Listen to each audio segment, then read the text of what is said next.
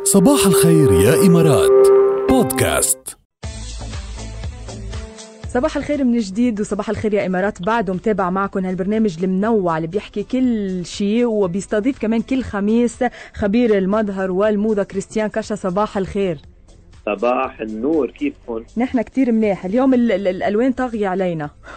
اليوم نحكي ألوان. يعني حس في ألوان عم تمشي قدامي مع أنه أنا مش شايفة ولا لون، بس لأنه بدنا نحكي عن الألوان. بدنا نحكي على الألوان اليوم اللي بدنا نشوفها بربيع وصيف 2020.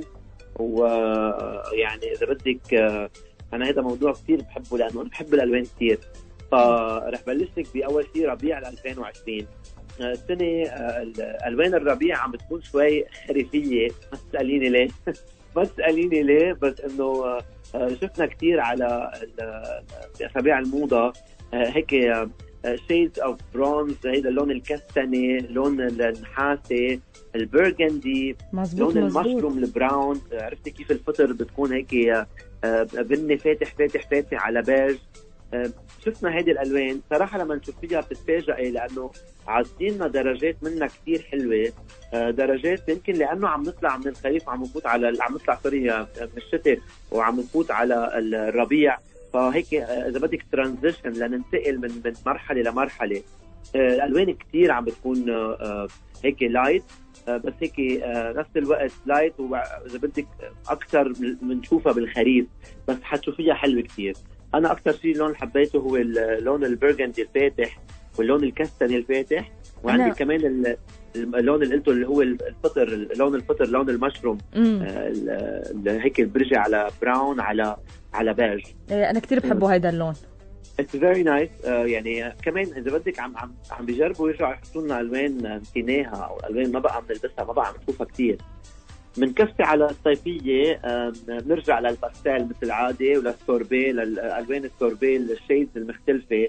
فعم نحكي لون الأصفر، لون الأخضر الفاتح، لون اللافندر اللي بيجي إذا بدك على هيك كيف أنا بس اللافندر، الموف الكتير فاتح، عرفتي؟ مع اللون البينك كمان بتدرجات كثيرة للون البينك اللي هو كان طاغي عند الشباب السنة. البلو الكتير فاتح. قلت لك انا قلت لك الاخضر اللي بيجي هيك منتي، هيك كمان كثير في حياه بتحسيه.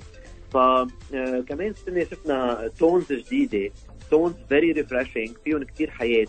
ان كان من الازرق بنرجع بنعيدهم حتى المستمعين يحفظوهم مضبوط، من الازرق الفاتح للاخضر الفاتح للون الاصفر كمان هيك بدرجه فاتحه، منه فاقع كثير ولكن هيك لايت، بتحسيها كثير لايت، بتحسيها مثل الليمونه. اللافندر اللي حكينا عنه كمان بعد مره، كمان الليلا اللي هو كمان عم بيكون درجات فاتحه. فهون اذا بدك كل واحد يلبس الالوان بحسها حلوه عليهم. اكيد كثير حلوين هالالوان وفريش. كريستيان بتحسهم صح؟ فيري فريش. كل ما غمقت درجه البشره كل ما فينا اذا بدك نكون اهين لنا نلبق الوان لنا.